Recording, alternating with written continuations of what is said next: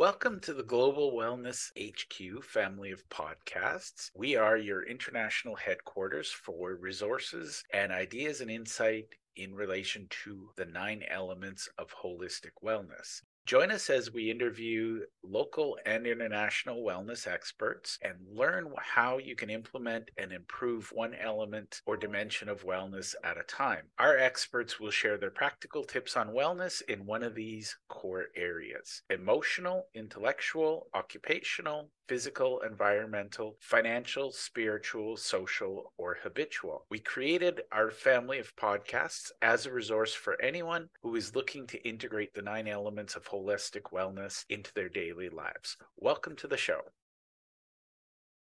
So my name is Jeff, and for those who don't know me, I'm a business coach, and I'm absolutely passionate about helping entrepreneurs, businesses run their business. And I've spent most of my life, I'm a recovering accountant, which is why I hang out with other accountants like Robin and Linda and Shailene. And what I like to do is help businesses grow. And the number one thing I realized a long time ago, I can work on a lot of things, we can fix a lot of things. But the number one thing is if we don't have good cash flow, we don't have a good business, and therefore we're always going to be stressed and struggling. So the reason you might want to join us is you're a business owner or you're responsible for business success, and you'd like to learn some ways to improve cash flow. And I'm not going to get anybody to raise their hand yet, but one of the problems, the symptoms of cash flow is stress. If you're working really hard and you're not sure if you're making as much as you should, cash flow is almost always the problem. So one of the things we like to do, we're going to share today, is how to smooth out your cash flow so that you can sleep at night and basically your business can run with or without you day to day. So as you have questions, you feel free to ask away. Like I said, we'll leave time at the end for questions. You can put them in the chat and I'll get to them before we get wrapped up here. Okay. So feel free to put your details in the chat, and just this is networking. So feel free to network and connect. And like I said, I'm going to ignore the chat, but when we get to the end, I will make sure I answer any questions you have. All right. So Cash Flow Club, first of all, the reason we created it, me as an accountant, I have personally seen many, many businesses fail. And when they do fail, what I've also seen is the cost to the family, cost to the entrepreneur, cost to the community. It's not uncommon for businesses when they fail, the owners lose their family, they lose their business, they lose their home. I've even seen in extreme cases where the businesses, rather than face failure, the owner chooses to end their life. So to me, this is very personal. I don't accept the fact, the statistic that 80% of small businesses don't make it through 5 years.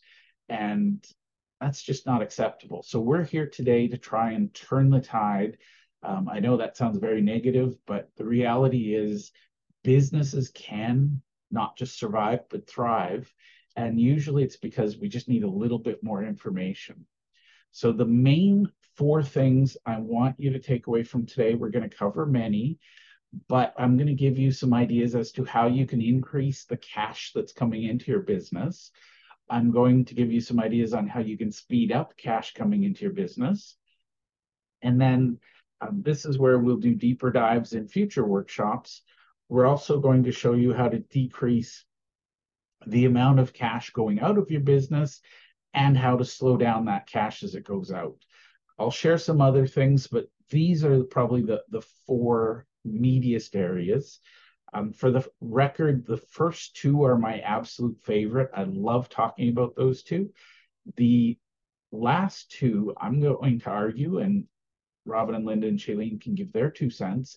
I'm going to argue that the last 2 are the most important. Because here's the thing, if you bring in more cash or you speed it up coming in, that's great. It's important. But every dollar you bring in, it has to pay expenses and other things. So for $1 you bring in, you might end up with 10 cents left in your pocket at the end. So if you need $1, you need to bring in $10. Now, on the flip side, if you decrease cash going out, every dollar that doesn't go out is $1 that stays in your pocket. So I like the balance of the two. And honestly, you can't grow by cutting costs, but you can grow by adding revenue. So I like the balance of the two. So I'm going to jump right in. And the first thing I'm going to do, so I am actually going to break my rule and go to the chat. I'd like you to share, what would you like to get out of today to make this absolutely the best 90 minutes of your time? So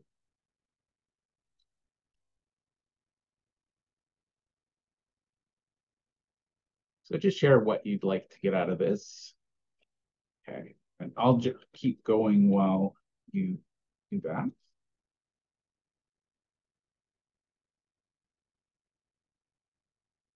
Okay. So Shailene told me to be here. That's a great answer. All right. So we're going to talk about a concept I call the thriving business. And there are three elements of a thriving business. But first of all, in my opinion, a thriving business is something you will want to define for yourself. In my world, a thriving business is growing, it's scaling, it's providing the freedom and lifestyle that the owner deserves while having a positive impact on the community. So those are my personal reasons. You will define thriving business your own way. To get a thriving business, we need to work on three areas. And first, I will talk about inbound cash flows. That's my favorite area. And in that, there are three sub areas called increase, accelerate, and systemize. So we're going to talk about how to increase that cash flow coming in, how to speed it up, and how to create the systems that make it happen automatically. This might sound a little strange, but I'm going to tell you that business should be boring. You should be able to sleep at night. You shouldn't be worried about getting an adrenaline rush, going to the mailbox, hoping that a big check came today. Business should be boring. So we want to make it systematically boring so that we always know that our bills are covered and we're actively working towards our financial goals. On the outbound side, we're going to talk about, as I said already, decreasing, decelerating that outbound cash, and we're going to optimize our cash flow through the use of a budget. Now, I will put a little caveat here. Make sure you're talking to your financial advisor, whoever invited you to come to this. We are collaborative partners, but at the end of the day, nobody's going to know your business like the person who invited you. So make sure you have conversations with them. Just consider this workshop a launch pad for that. And then if we have time, we'll talk about managing. And in managing cash flow, there are three areas. There's saving, borrowing, and investing. Those are least important today because if we don't get to them, we don't get to them. But if we do get to them, it's a nice little bonus. Most importantly, I really want to cover inbound and outbound. Is that okay with everyone if we focus on the big, easy impact today things? Okay.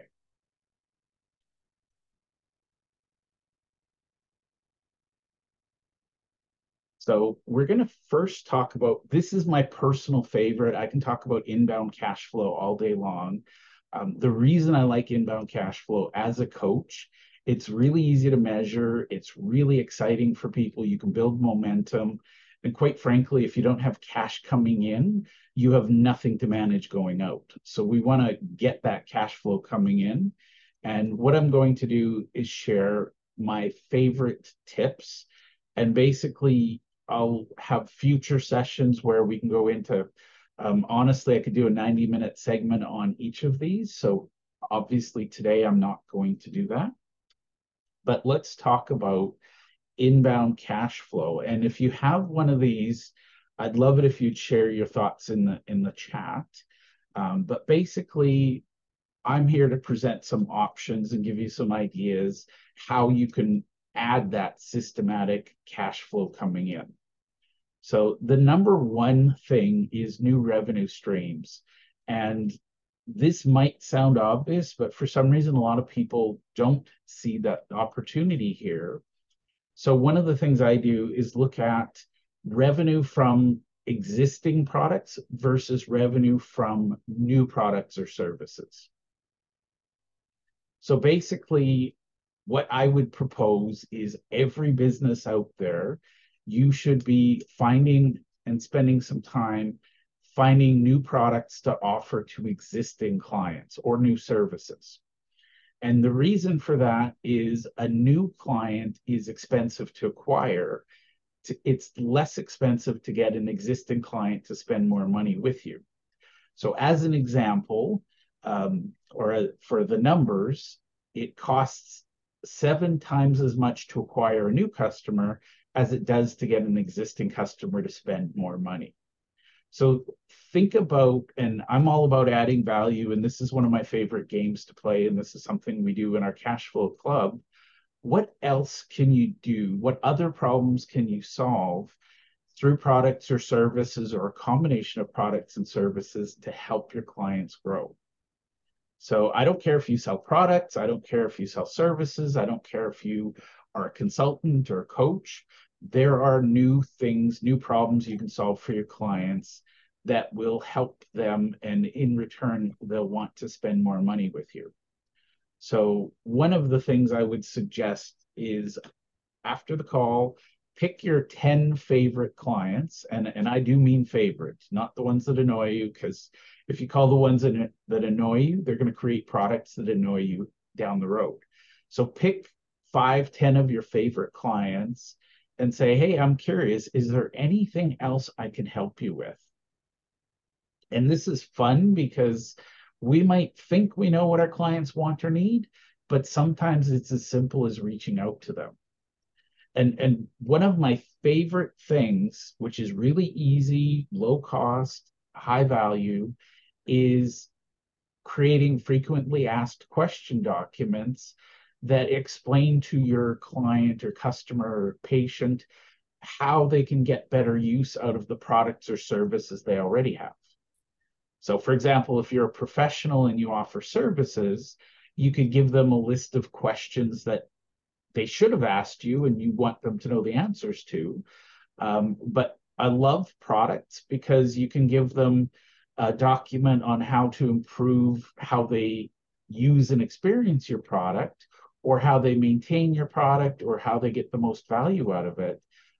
So education is one of my favorite things because it allows you to really serve your best clients and find new ways to help them.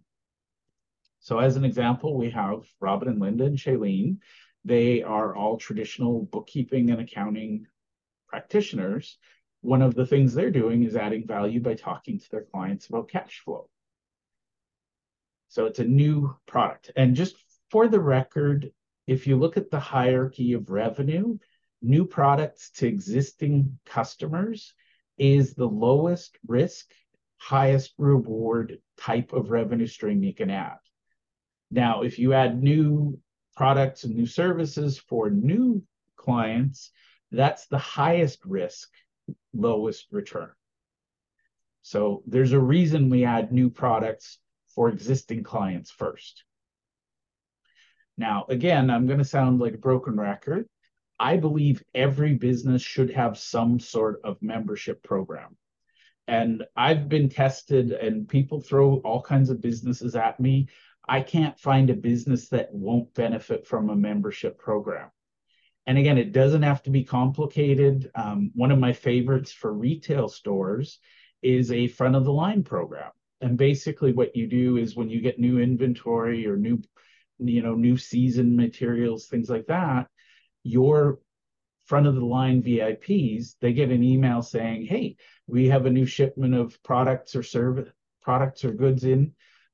We're having a VIP night on the first Tuesday of the month. You're all welcome. Come out. This one, by the way, I turned a small town clothing store. It was a women's clothing store, and they were barely making ends meet. They created a front of the line membership program, and they were amazed by how much the women in their community were willing to pay to get the fall fashions before everybody else did. So think about what kind of membership program you have. It could be front of line, it could be educational content. There's a lot of different membership programs.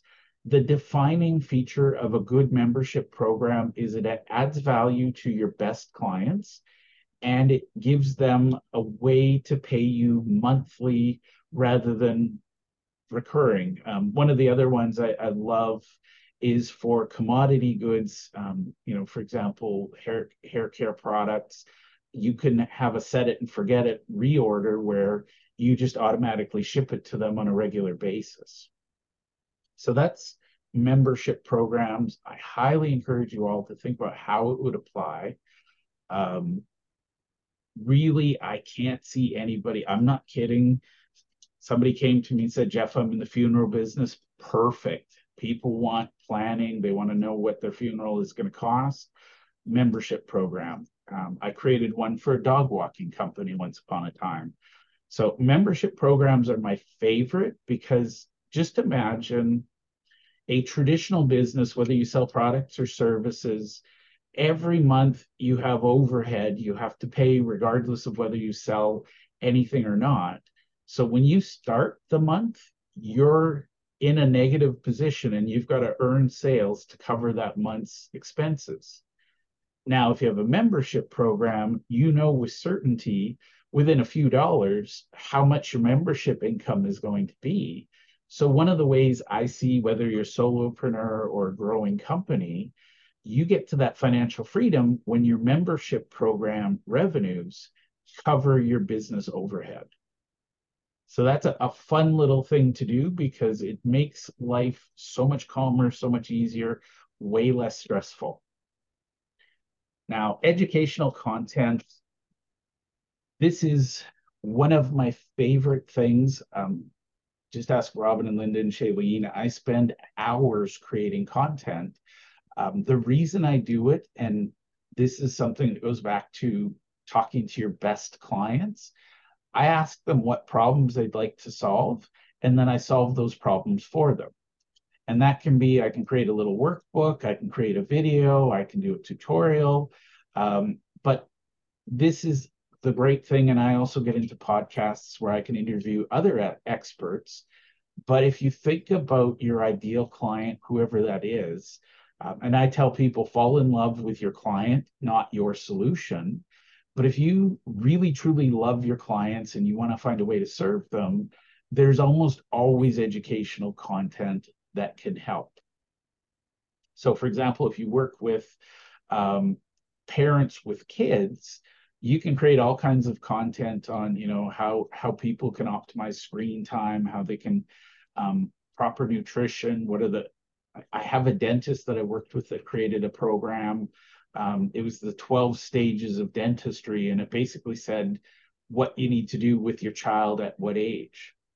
So think of all the years of expertise, whether you're a fitness trainer, a dog walker, you sell health and wellness, whatever it is, there's educational content that people would pay to get your expertise.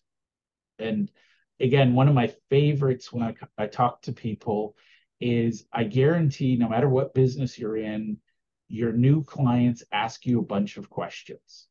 How do I do this? What do I do with this? When do I do this? My kids wanted a fish bowl at one point. So of course we went to the pet store and asked a bunch of questions. Create a little document listing out the questions and your answers. And this one's actually funny because people, if you create a frequently asked question document that people would pay for, it adds value and it makes it easier for you to clone your best clients because they'll tell their friends about you. So those are some options. I'm going to pause here and see if anybody has any questions because the next three are fun.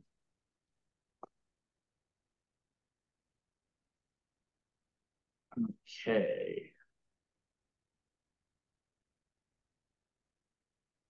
So looking at this, Angela has a comment that she was a one-to-one trainer, and honestly, that's exhausting. I'm all about group things like that. Creating a program is easy. Now, when people talk about content creation, what I'm going to say is, so Angela, you said that content creation is exhausting. My answer is you're doing the wrong type of content for your personality. So think about what I would do, and all of you, if you walk away with nothing other than this tip, this is one of my number one tips. When you have a client who asks you a question, immediately write it down, and then whatever's comfortable with you for you, do it this way. So if you like video, record a video. If you like audio, I tell people just grab your phone and talk into it and record. Or if you like to write, write it. But if you want to grow any business, take the time and answer your questions in the format of how do I blank. And the reason you want to do that is with video and with other search, the internet prioritizes people who answer the question, how do I blank? So for example, how do I hydrate after a workout? How do I grow my business? How do I create educational content with ease? And basically, if you just answer one question a day and post that on say your social media or on your website, you're adding more value to the community than anyone else in your industry, because most people are answering the wrong question. They're saying, here's how you work with me, here's how you give me money. You want to answer the question, how can I improve my life for having known you? So that's the big thing. And there is all kinds of content out there. You can white label stuff. You can hire people. If you really, really hate content, I love Fiverr. It's Fiverr, Fiverr.com. For $5 US, somebody will create something for you. But really, truly, just do what feels right to you and natural. In the fitness space, people tend to like videos. And I'm not a big platform person, but a lot of people in the fitness space are either on TikTok or Instagram, and they're answering the common questions like, here's 10 nutrition tips, here's 5 ways to hydrate, here's 3 stretches. So think about, if you want to create educational content that builds your business, my number one tip is think about what questions somebody would have before they work with you, and how can you answer those and basically bust the myths so that they know what it's like to work with you. So I'm going to move on, but we'll spend more time on whatever you guys want at the end when we have the question section. Now, increasing customer average spend. This is, first of all, the goal is to serve your customer, not just to take more money. So when I talk about average spend, I'm not saying go double your fees. What I am saying is, how could you add value to your customer? And one of my favorite examples is an old one. There was a pet store that a friend of mine worked with. And what they did was they realized, they studied their numbers, and this is where you want to talk to your accountant. They studied their numbers, and in this pet store's case, they realized that on average, a family would spend, I think it was $500 a year on the maintenance of a pet bird.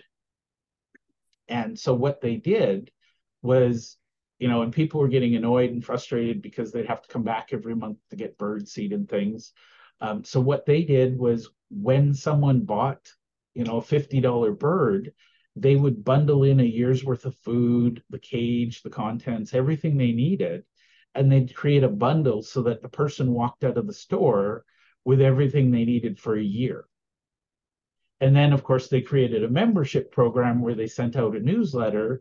And basically, the newsletter was about tips for maintaining and keeping your bird alive. And again, apply what works to you, throw the rest away. The piece that I really liked is they put a 2-year warranty on the bird. So no questions asked. If the bird died, you brought it back. Now they did have criteria. Obviously, you had to be feeding the bird and things like that. Death by cat was one of their exclusions, but they took away the risk of buying a bird because, again, my family, we bought a bunch of fish. We spent $300-400 on fish stuff. And within a month, we flushed all the fish down the toilet because they were all dead. We had a very expensive reminder that fish are a bad investment. So if you can eliminate as much risk as possible, again, if you're a personal trainer, one of the things I know is people who succeed in training, they buy workout gear, so they might have a water bottle, they might have a t-shirt, they might have a towel, create a bundle so that they get all of that when they sign up with you. And now frequency is a fun one. If you can, find ways to get your customers to buy more frequently. For the annual service providers, a monthly membership program is amazing. If you run a fitness program, you might want to find a way. They have drop-in, something like that. You can sell extras and add-ons. And what we do with all 5 of these things, our intention, and this is my favorite outcome, we want to add so much value that our customers are raving about us and they tell their friends about us, and therefore we grow by referrals. So referrals, and I'm going to give you all the question, what would I have to do in my business today to survive as a referral only business? Does anybody believe that's possible, impossible? I'm going to open the chat. Just let me know your thoughts on referrals.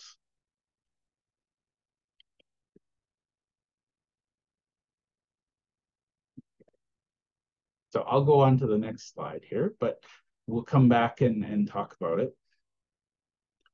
And the reality is, I personally would rather have a business that's 100% referral than a business that is fed by cold traffic on any platform on the planet. And that's the secret is people don't usually know how to ask for referrals. They don't know how to handle referrals, and they're trying too hard to ask for referrals when all they have to do is focus on adding value. And little spoiler alert, the educational content, the materials we talked about, that makes it easy for your best clients to share what you do with their friends. And there's a funny thing about referrals that is very misunderstood.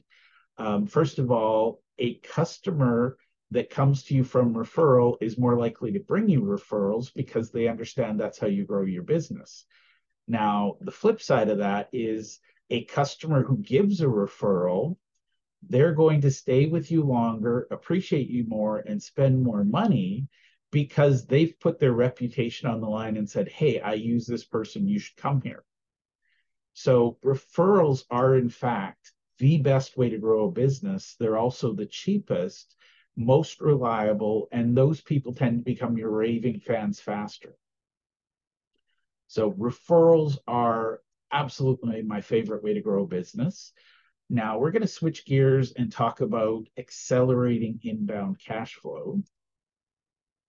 And this is my second favorite area to play. I always want to see more cash flow coming in, but the faster we bring it in, the faster we can run our business. Now, this is going to sound really, really overly simple, but the number one way to accelerate inbound cash flow is to invoice faster. So for those of you who sell products, this is probably different, but look at the service industry. I had an electrician, they were taking 2 to 3 months to invoice their customers, and then those customers were taking 2 to 3 months to pay them. So they were taking 6 months to get paid on jobs where they were paying the salary and the supplies today.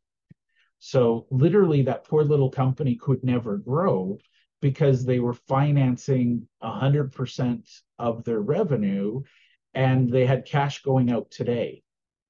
And all we did, and you can talk to your accountant or bookkeeper for this, we set up cloud accounting software. We got the point where the customers were actually paying a retainer up front. We took that little accounting, sorry, it was an electrician. We took them from 150,000 a year in revenue to over 3 million in 2 years just by changing the speed of invoicing. Because if you think about it, everything was on their credit card. They were maxed out. They were paying interest, and they were starving to death. Once we started bringing in the cash faster, their business turned around overnight. So I'm a big fan. There are many, many online tools. You can use Xero, QuickBooks online, but have your bookkeeping in the cloud or in some form where you're getting real-time information. And again, the best thing I like about a membership site or a membership program is you're getting paid at the beginning of the month for their presence in your life for the rest of the month. So wherever possible, and again, people challenge me all the time and say, I'm in this industry, we don't do it this way. Always get paid before you deliver. That is my number one piece of advice. And I'm going to be honest, this is the number one thing that cripples successful growing businesses is they don't get paid fast enough. I once helped liquidate a company. They were doing 30 million a year in revenue and their profit was 15 million a year. They went bankrupt in 6 months because they were paying all of their expenses today and they were getting paid a year from now. So just imagine you're running a business, $15 million in profit on the books.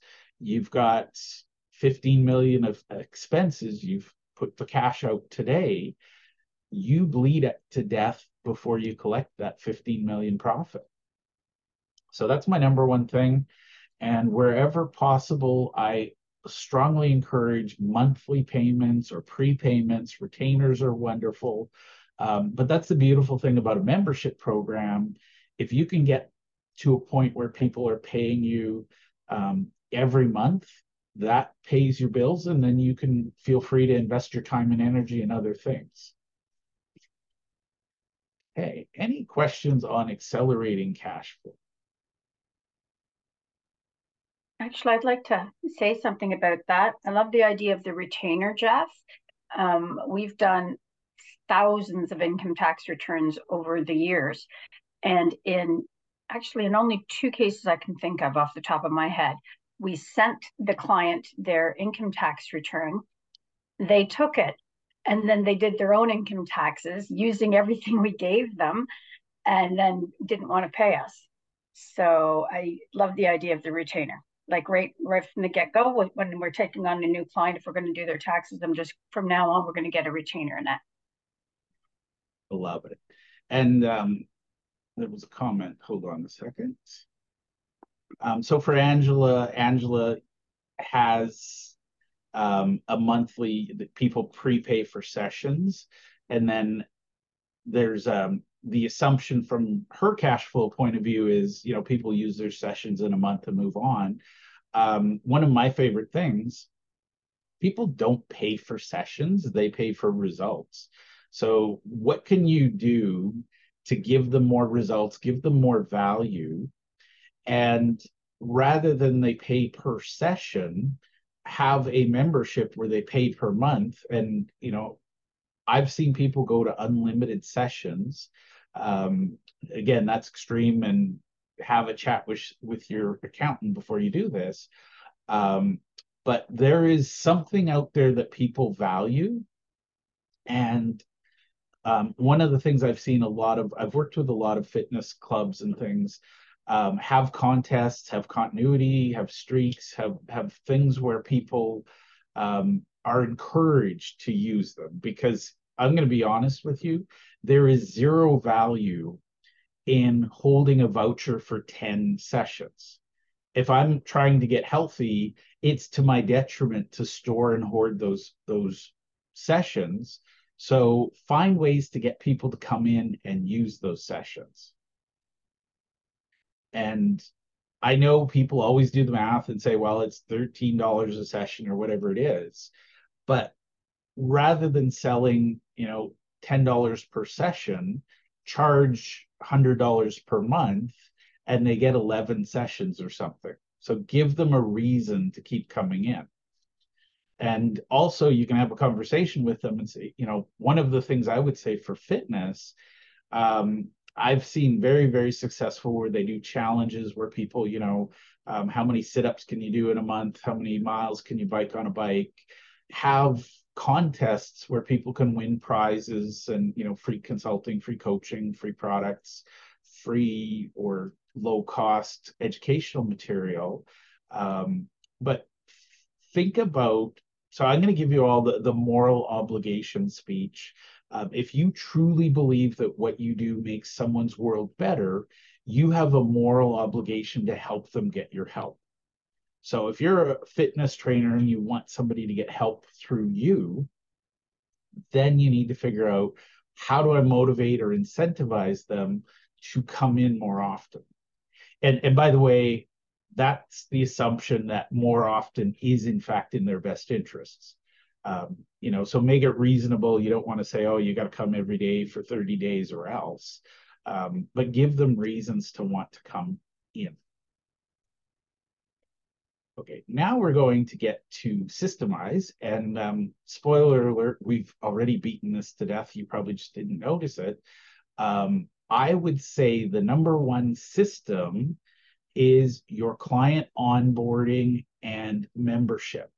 So have a system for how you bring in your new clients, how you earn referrals, how you process referrals.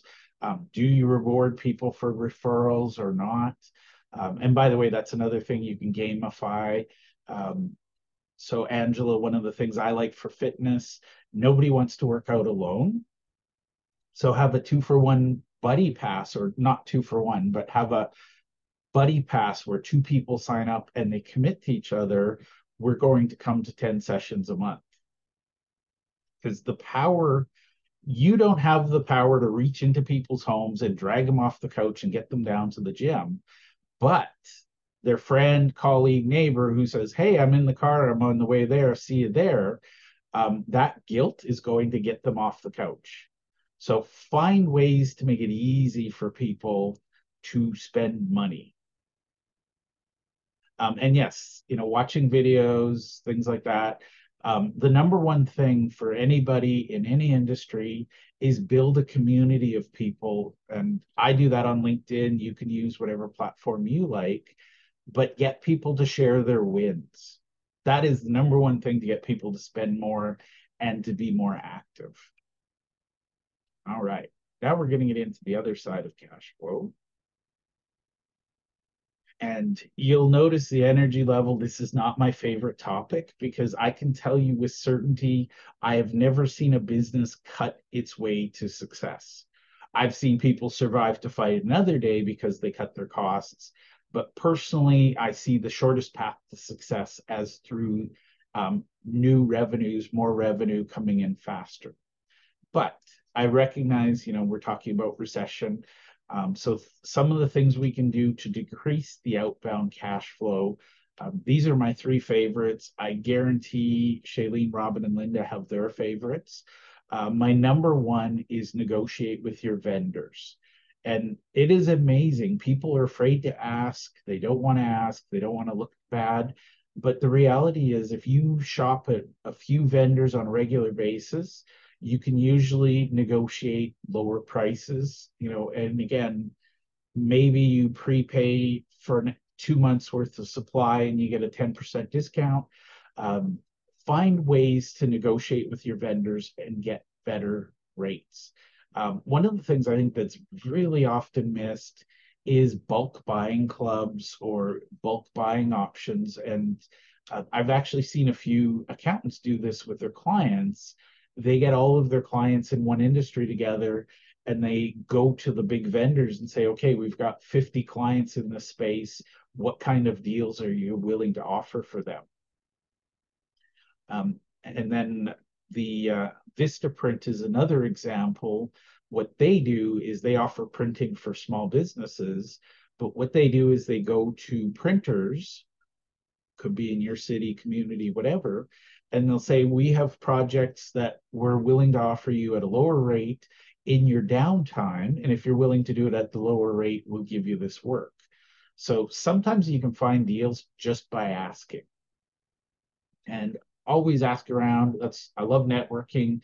When you network with the right people, you'll find vendors that are more flexible. They'll give bigger cuts, concessions. Most of the hardware stores, if you're in the business where you need hardware stuff, if you do home improvement or construction, they have a professional club where you'll get 5-10% discount just by signing up to be part of their program. And I know Home Depot has a contractor desk.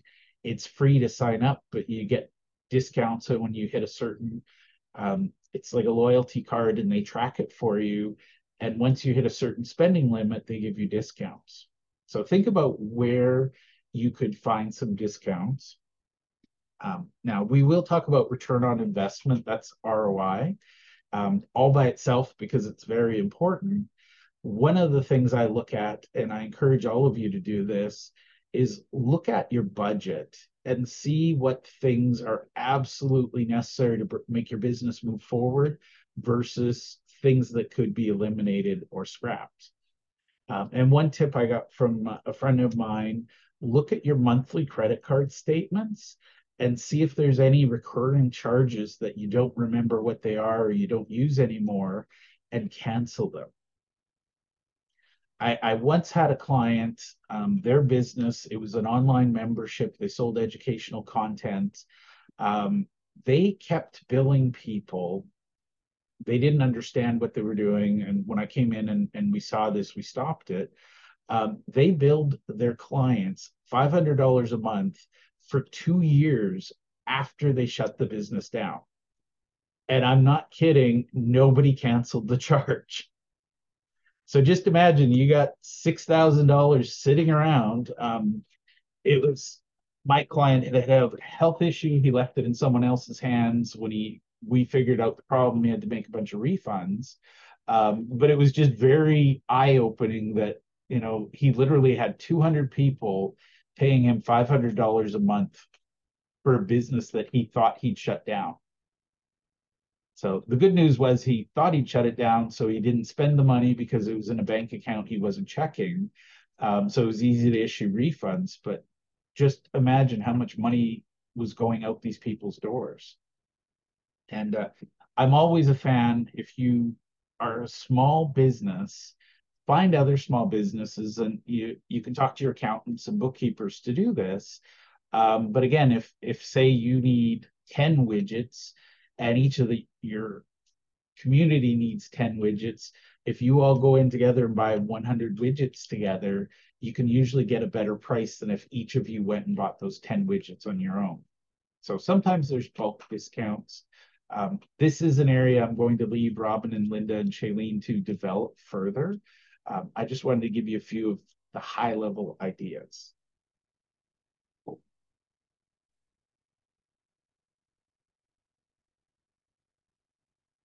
Okay.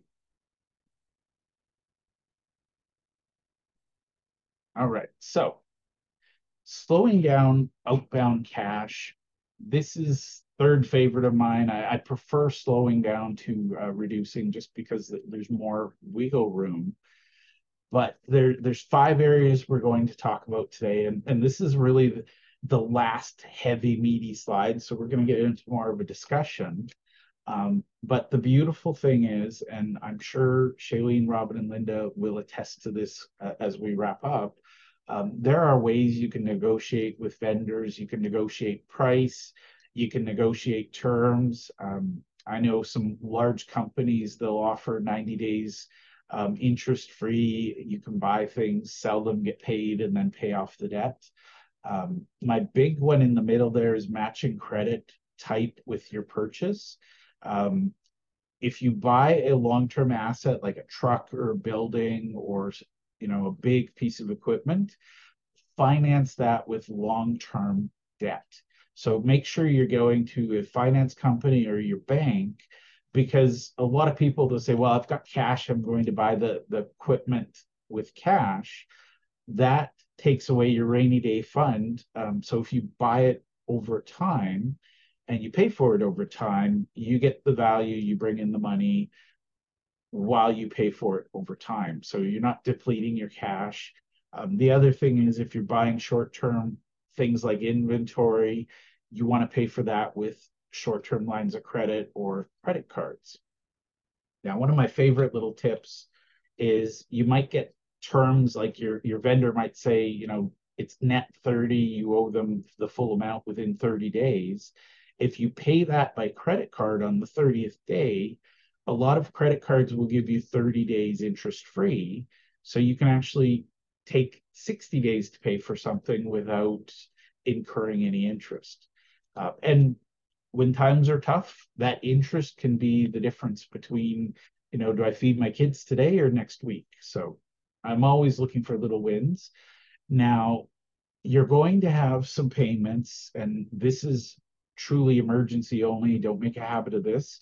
But if you're going through really, really tough times, you might have to reach out to some of your lenders, vendors, and say, I'm not able to make payments. The critical thing is, if you need those services or products to keep your lights on, you need to be paying them. But if you've got something that, for example, if you've got Netflix and you're using it to entertain kids in your lobby, maybe you cut the Netflix account and the kids watch a DVD instead. That's a minor thing, but just my key point here is every business owner, I believe, should know the difference between mission critical expenses that keep the lights on and the nice to have, but my life won't end if I don't have expenses. And this is the part where I have the least success. If you don't need it today and you desperately are having cash flow issues, if you don't need it today, don't buy it. No amount of credit, and this is where they trap university kids into mountains of debt, buy now, pay later. The reality is there's always something you're going to need the cash for later. So if you don't have the cash now, ask yourself, do I really desperately need it? Again, does it keep the lights on, or is it just nice to have?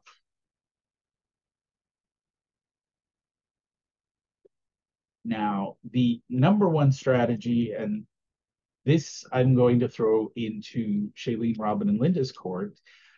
Every business, in my humble opinion, should have a budget. Now, it doesn't need to be a fancy budget, but at the very least, you need to know how much revenue is coming in, how much cash is going out. So quantity is important, but also timing. So one of the things, and this is beyond the scope of our little conversation today, you want to optimize your cash flow so that you have a little bit of a slush fund, you have some cash in hand, but more importantly, your cash in is coming in on time and in the right quantity for the cash that needs to go out in your business. And this is a really obvious statement, but it's not how much money you make, it's how much you keep.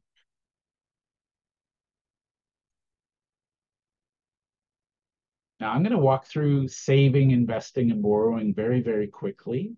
I believe every business should have 2 to 3 months of expenses saved in some slush fund somewhere. We're not going to get into how to do that today, but I'm a big believer. If you spend less than you earn and you invest a little bit every month,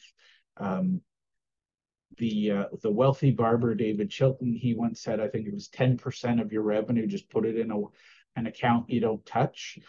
You'll always have some money for your business, for growth, for emergencies. Borrowing, as I said, you want to look at, does the debt match the asset? You have a chat with your accountant or bookkeeper. Are you borrowing the right type of money in the right amount at the right rates? A lot of people just take whatever credit they get. Think about the cost of that credit. So there is, and people will say, oh, I got free credit, or I didn't pay for 90 days, I didn't pay for 30 days. There's rarely anything free in this world anymore. Ask the question, what is this borrowing actually costing me? And because we're talking about business survival, I'm not going to waste a lot of your time today talking about investing. But the reality is your business should be your single greatest investment. But as you grow your business, you want to diversify. You don't want 100% of your business. You don't want your business to be 100% of your retirement plan. You want to have other investments, and that might be real estate, it might be stocks and bonds, it might be other businesses in other industries. But the reality is, we as entrepreneurs tend to have way too much concentrated risk in our business. And if the business fails, everything's wiped out. So you don't want to be in that position where 100% of your retirement depends on the economy 10 years from now. So we'll talk about return on investment, and then I'm going to open the floor to questions.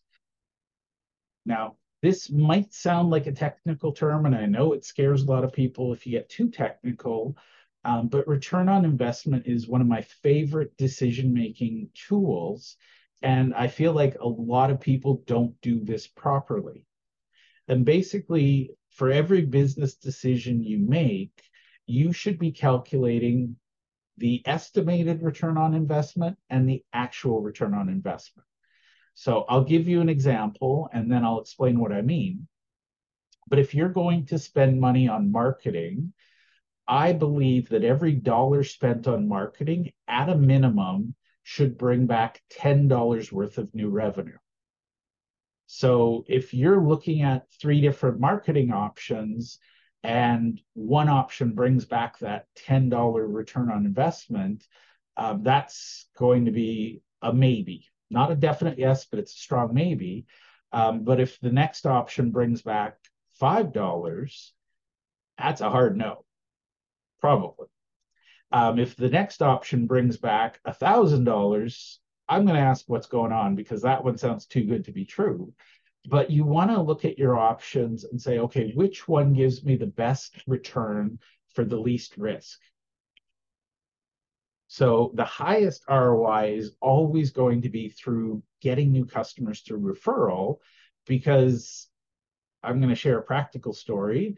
A friend of mine gives me brownies every time I send her homemade brownies. Every time I send her a referral, she sends me brownies. The referrals I send her are worth tens of thousands of dollars, and her cost is a couple hours of her time and the effort to make the brownies. That's a really good return on investment. So return on investment is really easy to calculate. First of all, for the estimated return on investment, you take your estimated profit, which is current value minus cost, and you divide that by cost and multiply by 100. So you'll get some number as a percentage. If that reaches your expectations, then you consider going ahead. If you have 3 options, you're probably going to go with the one that has the lowest risk, highest return on investment. Now, actual return on investment is after the project wrapped up. Say you do a media campaign and you advertise on radio, TV, and newspaper. You're going to take your new client value, that's total new revenue, subtract the cost of all of your campaigns, and divide that by cost. That gives you your actual return on investment. So it's a bit of math. If you don't know how to calculate this, definitely talk to Shailene, Robin, and Linda. That's their wheelhouse. They're good at this. But the reality is, I would say every business, I don't care what size you are, you should be in the habit of saying, what's the return on this investment? And I'll give you an example. And this one was a bookkeeper. So she didn't know the value of this. You will all hear this, and I hope all say this isn't sustainable. She was paying her employees $50 an hour, and she was charging her clients $25. And my question was, how many hours could she afford to deliver before she went broke?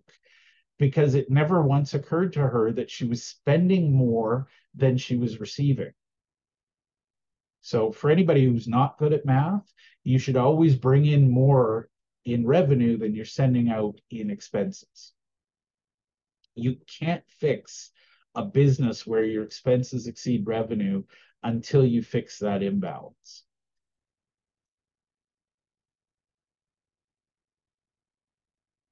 Now I'm going to skip over the resources. We have the Cash Flow Club playbook, which if you haven't gotten a copy, I'll put a link in the chat.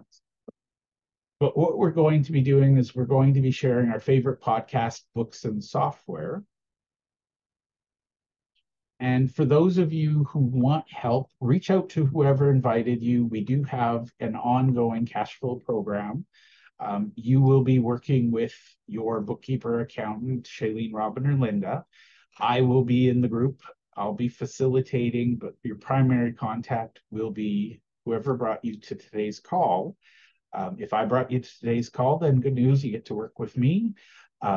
If you're working with Robin, Linda, and Shailene, great news, because you get to work with fabulous, fabulous people. I'll put a link in there, and this shouldn't surprise anyone. It's a monthly membership. Stay as long as you like. If you're getting value, you're going to stick around. If you're not getting value, we'll try to fix it. But honestly, we want to hang out with people who like to hang out with us, and we love great people. So we're always looking for new friendly faces to hang out with and play with. And that is my presentation. I want to thank all of you for sitting here listening. I know listening to somebody talk about cash flow is not always top priority. I know we've got a long weekend coming, but I want to say thank you to all who came, and I'm going to now stop sharing and open it up, but I'm going to paste a couple of resources. If anybody wants, you can unmute yourself. So Robin, Linda, Shailene, I'm going to go in that order. Just say any final thoughts that you have, and then we'll open it up, and we'll spend the next 30 minutes or so answering any questions that people have as we go.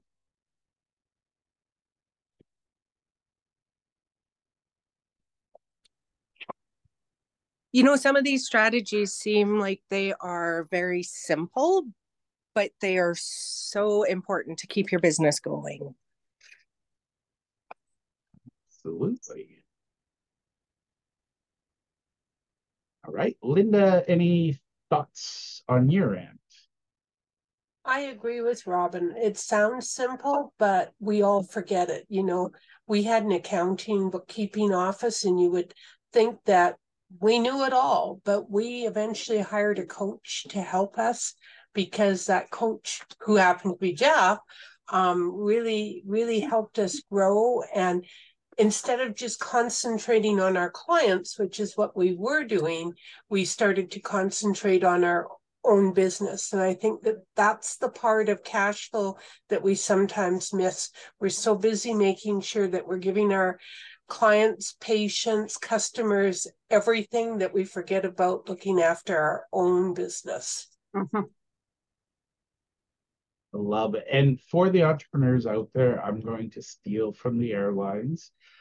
Put your oxygen mask on first, because if you're not thriving and surviving, you're not going to help your community. You're not going to have that big impact. Shailene. A couple of things. You know, I know cash flow, I've been studying this for many years, but even doing this workshop still brings up new ideas. And I'm thinking of Amanda, and I'm thinking of Angela. I was thinking of Chad, going, oh my God, that would work for them. Oh, this would work. Like Angela does a lot of work with, if you don't mind me saying, Angela, do you mind if I say? She works with a lot of women who are experiencing menopause, and she helps them with their dietary needs. And I'm like, I know like 50 women. So she starts like a monthly thing. I'm like, oh my God, I know so many people who would love to do that. And Amanda, may I say what you do? Do you mind? Okay, Amanda has an amazing store. It's wonderful storefront in Cobourg, fantastic location. And she has, I'm going to guess, because I've been in the store a number of times now, 40 vendors, maybe even more. And 120. 120. Oh my God. So and it's a very big store. It's beautiful. And all selling these different vendors' products, and people love it. What's in there. And I was just thinking of, the membership idea for Amanda as well, just so much. But the second thing I wanted to comment on was that I found that at first, sometimes things take a bit of time, but it saves you a fortune in the end. Like going through all of your credit card statements and bank statements and seeing these recurring payments, and this is going to take a few hours to do this, but it saves you so much in the end. So a little prep time and dedication to these hours at the beginning of a process saves so much time later on and so much money. Now we're going to open this up for everybody, so you all get to ask questions, and this is unique and rare. You have 4 people in the room who literally eat, sleep, and breathe cash flow. So this is a great time to ask any questions that you have. Angela, if I may, what I'm hearing, and it sounds a little different, but I'm just going to be imperfect here. I love indoor farmers markets, and one of the things I think they all miss is the combination of recipes and having like cookbooks and guides and things, and just having a listing of the vendors, because it sort of relies on people to wander through and find things. I've worked with a few of these indoor farmers markets, and my favorite thing is creating a recipe book where you put together, the carrots from this one, the cucumbers from that one, the beef from that one. If you create guides like that, it makes it really easy for people to buy. The other thing is if they have like a membership. We used to do this with a hog farm. Every month you got certain cuts of meat delivered. The price was set at the beginning of the year. You paid it in 12 equal installments, and every month they delivered a certain amount of meat. So there's a lot of ways to implement these things. My suggestion would be talk to some of your providers, your manufacturers, your makers, your creatives, and just say, what could we do? Because one of the things I see is a lot of farmers markets are together in one space, but they're all competing for the attention of the people walking through. My 10-year-old, he actually said, "Dad, please don't make me go to the farmer's market. There's some really desperate vendors and they scare me." And I'm not kidding. They're like, "Hey kid, you want this?" And he's like, "Nope." So make it easy for them. Yeah, and Shailene, that's a great thing. Bundle, have baskets. All right. Yeah, I think that would work great for Amanda, because she has all of these vendors, and she, get a discount on a huge amount of, say, handmade soap, which I happen to love actually, because it's not harsh on my skin. So maybe say, look, if I buy this much from you, what kind of a deal will you give me? And you can make up all these baskets, and the online sales alone, any of these things, that would be fantastic. I love that idea. And again, if you got a lot of different things, a YouTube channel or a podcast where people can subscribe and see what you do.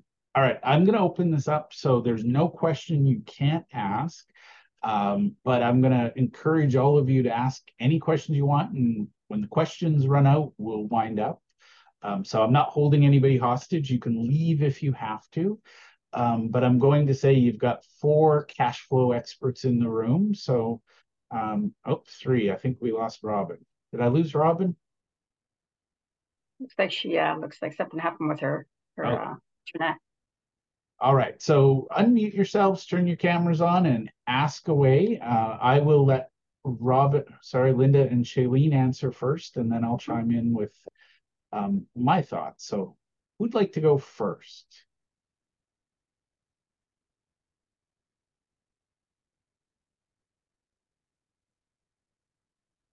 Pete, you've got to have a cash flow question. Angela, I saw in the thing you were talking about menopausal women.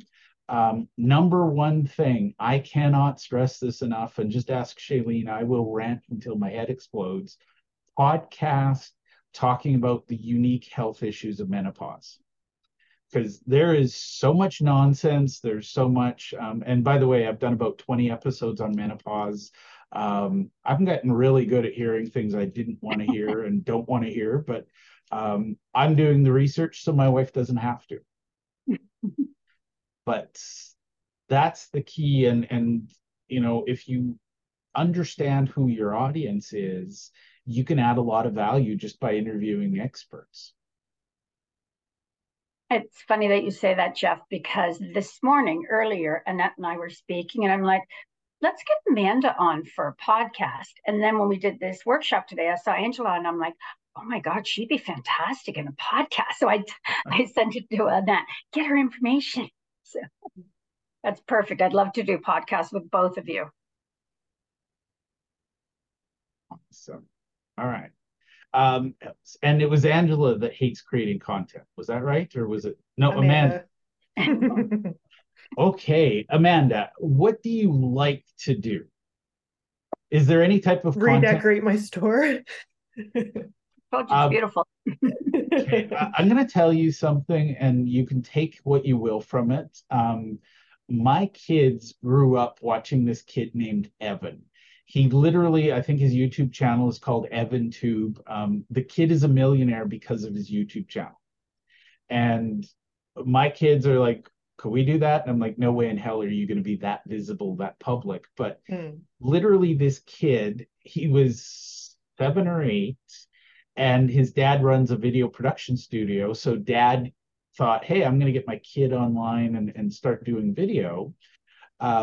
To show off his production studio. Ironically, dad sold his business to focus full-time on his kid because his kid was making millions. And all this kid did was whenever his parents bought him something, he did an unboxing video. And so he recorded a video showing what's in the box and what came with it. And at first it was his Christmas, birthday, whatever, gifts. But he started getting a following, including my 2 sons, who would watch everything because they wanted to know what's the latest and greatest toy and whatever. Just happened he was like a year older than my oldest son. So my oldest son was like, oh my God, look what Evan got. Dad, can I get it? Damn you, Evan. But over time, Evan was popular enough that toy companies started sending him prototype toys, and he would play with them and they would get his feedback. And then over time, people started paying him to open their toys on his channel. And so video is like the easiest thing. So if you like redecorating your store, you could show what you're redecorating with. And I'm going to assume you use, you're putting out the new things. And if you don't like video, then you can do audio or something. But it sounds to me like it's a very visual thing. So video is a very natural thing. Now, the other thing I would say is, again, this is membership and about marketing the group as a whole.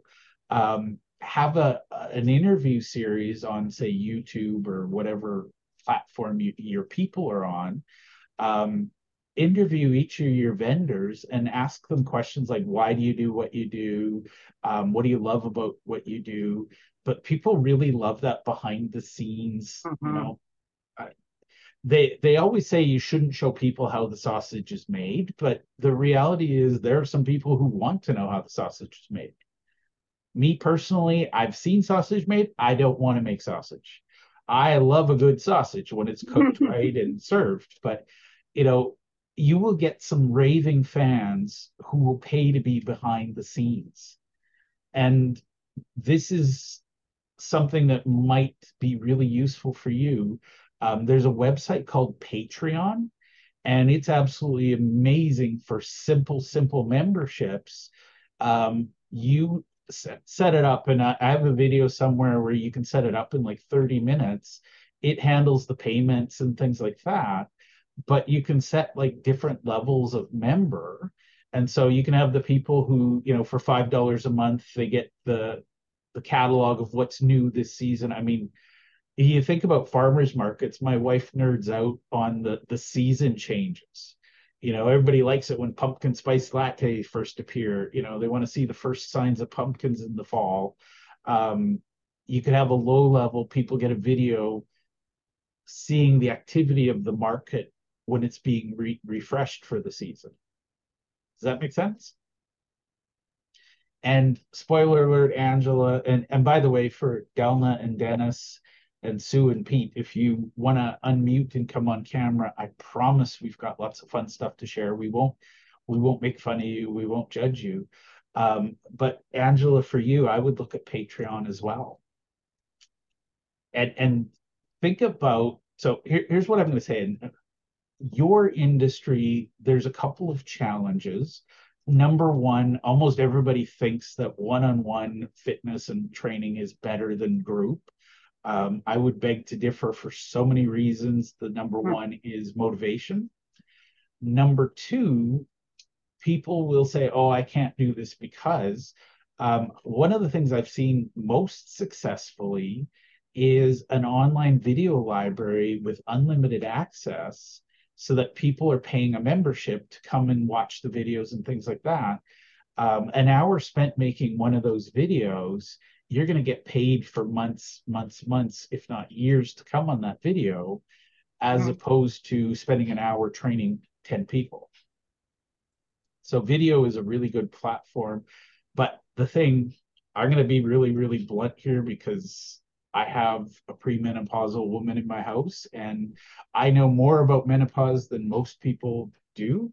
But the reality is there are a ton of bullshit answers out there and miscommunication and lies that need to be busted.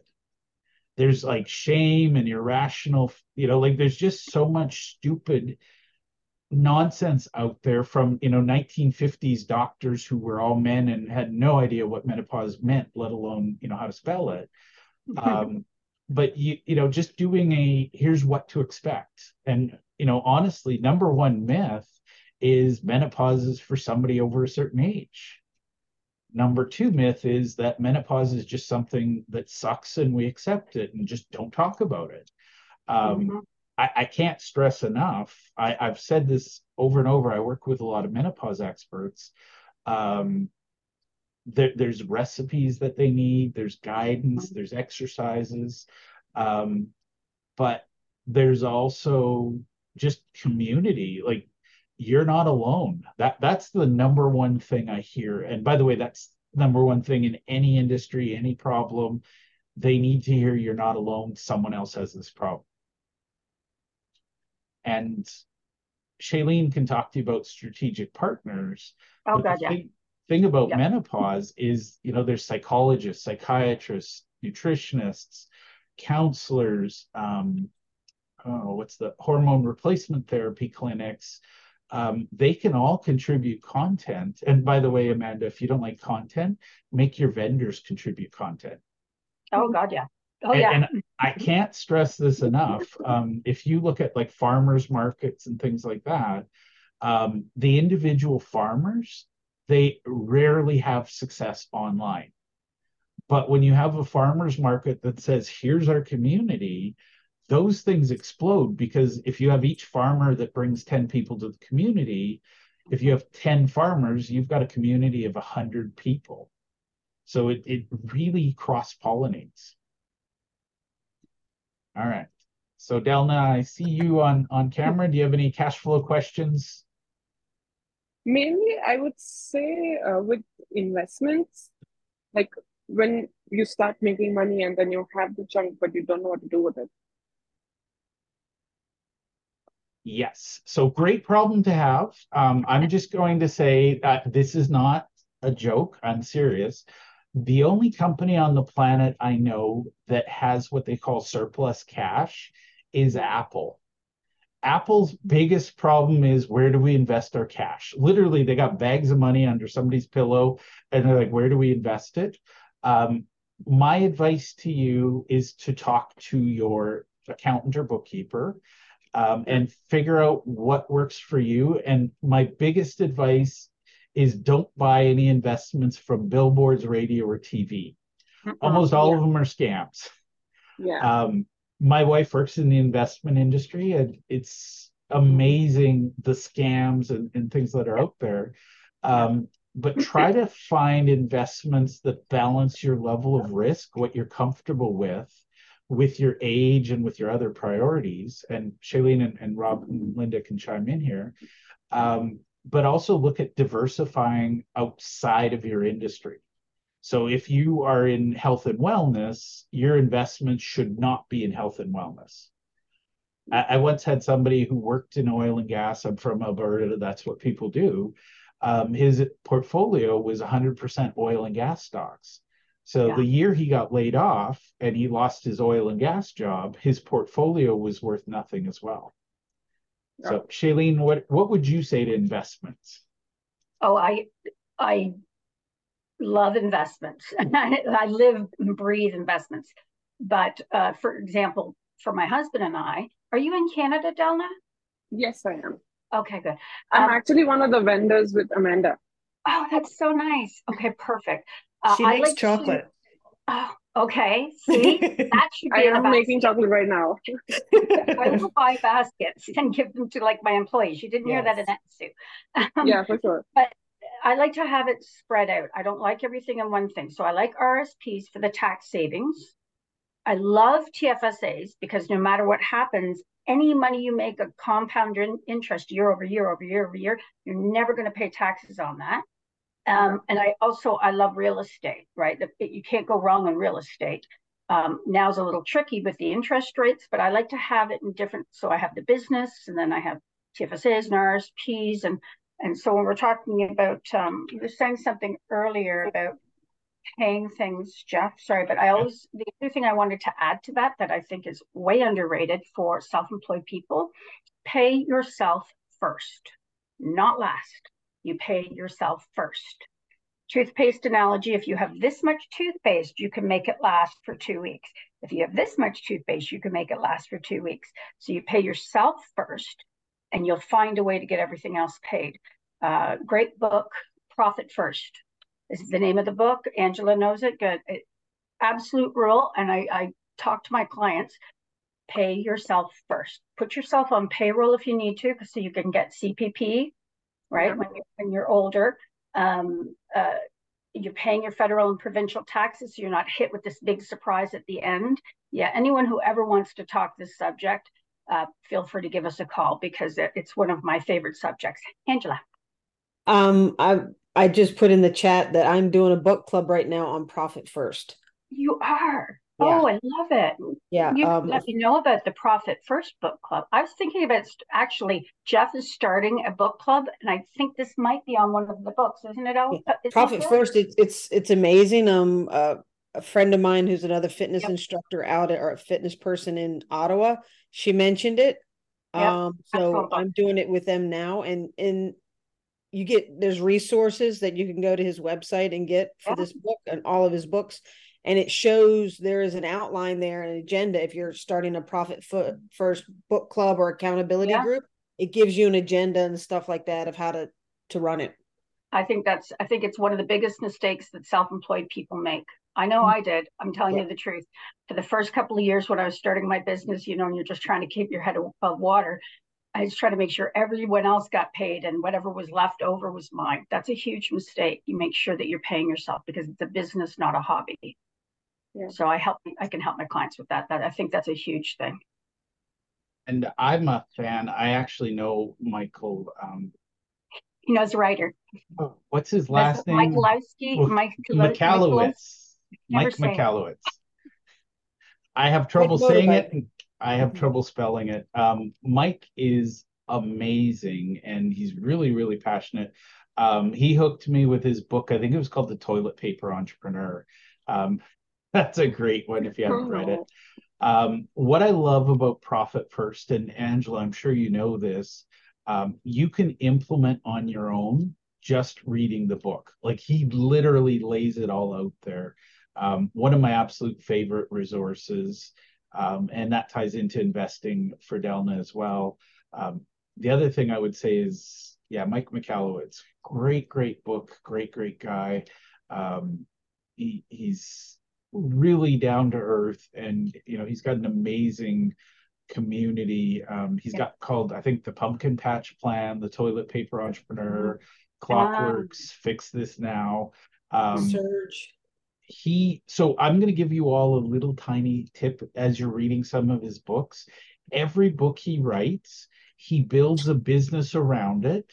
And spoiler alert, a lot of what I talked about today is inspired by top conversations with him. But every book he writes, he builds a positive cash flow business around it. And spoiler alert, there's a membership program, there's an educational component. And what he does is, as quickly as possible, he's the visionary.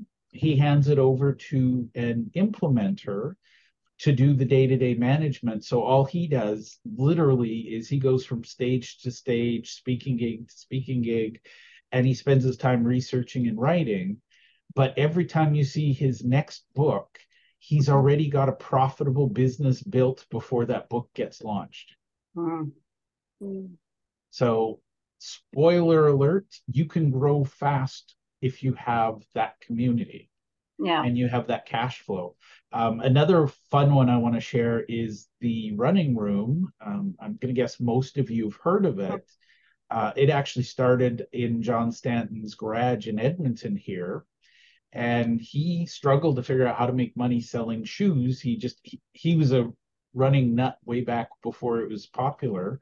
And he'd go down to the US and he'd pick up things and he'd buy some products and stuff. And then his friends would be like, hey, get me a pair of shoes. He wrote a book called Running Start to Finish. And then what he did was he created workshops for each section of the running community. So there's the couch potato to 5K crowd. There's the 5K to 10K crowd.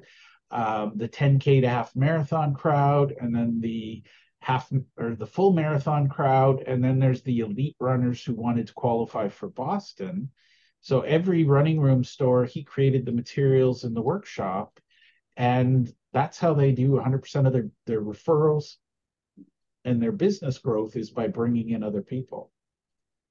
And yes, they make money from the workshops, but spoiler alert, the workshops all start in their physical stores.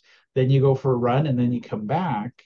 At the start of the run, they show you how to properly fit your shoes, how to properly put on your apparel and gear, what pastes and gels and liquids you need. They sell a ton. I actually watched a friend of mine drop $1,000 because if you're going to be a runner, you damn well better look like a runner. I'm just going to say I made fun of her the next day when I caught her at home eating ice cream out of the carton in her $1,000 worth of running gear. I'm like, I don't think that's what it was meant for. Menopause, Jeff. She was 22 at the time. She said, I'm not kidding. She said, I didn't buy this to look good running. I bought this to find a good looking runner. And I was like, okay. So she found her husband out of it. That was what she wanted. All right. So that's cash flow. Linda, what would you say about investing? So are you a corporation or are you a sole proprietor? I am a corporation, but I also work alone. Okay, yeah. So in your corporation, you can say keep your retained earnings in the corporation and invest within the corporation. You cannot buy RSPs and TFSAs, but you're going to defer tax on that money, but you have to watch the limits and everything. But if it was me, I would take Shailene's advice, but I wouldn't necessarily take all of the money out of the corporation in any given year. Right? You can defer that tax just to start with at least. Pardon?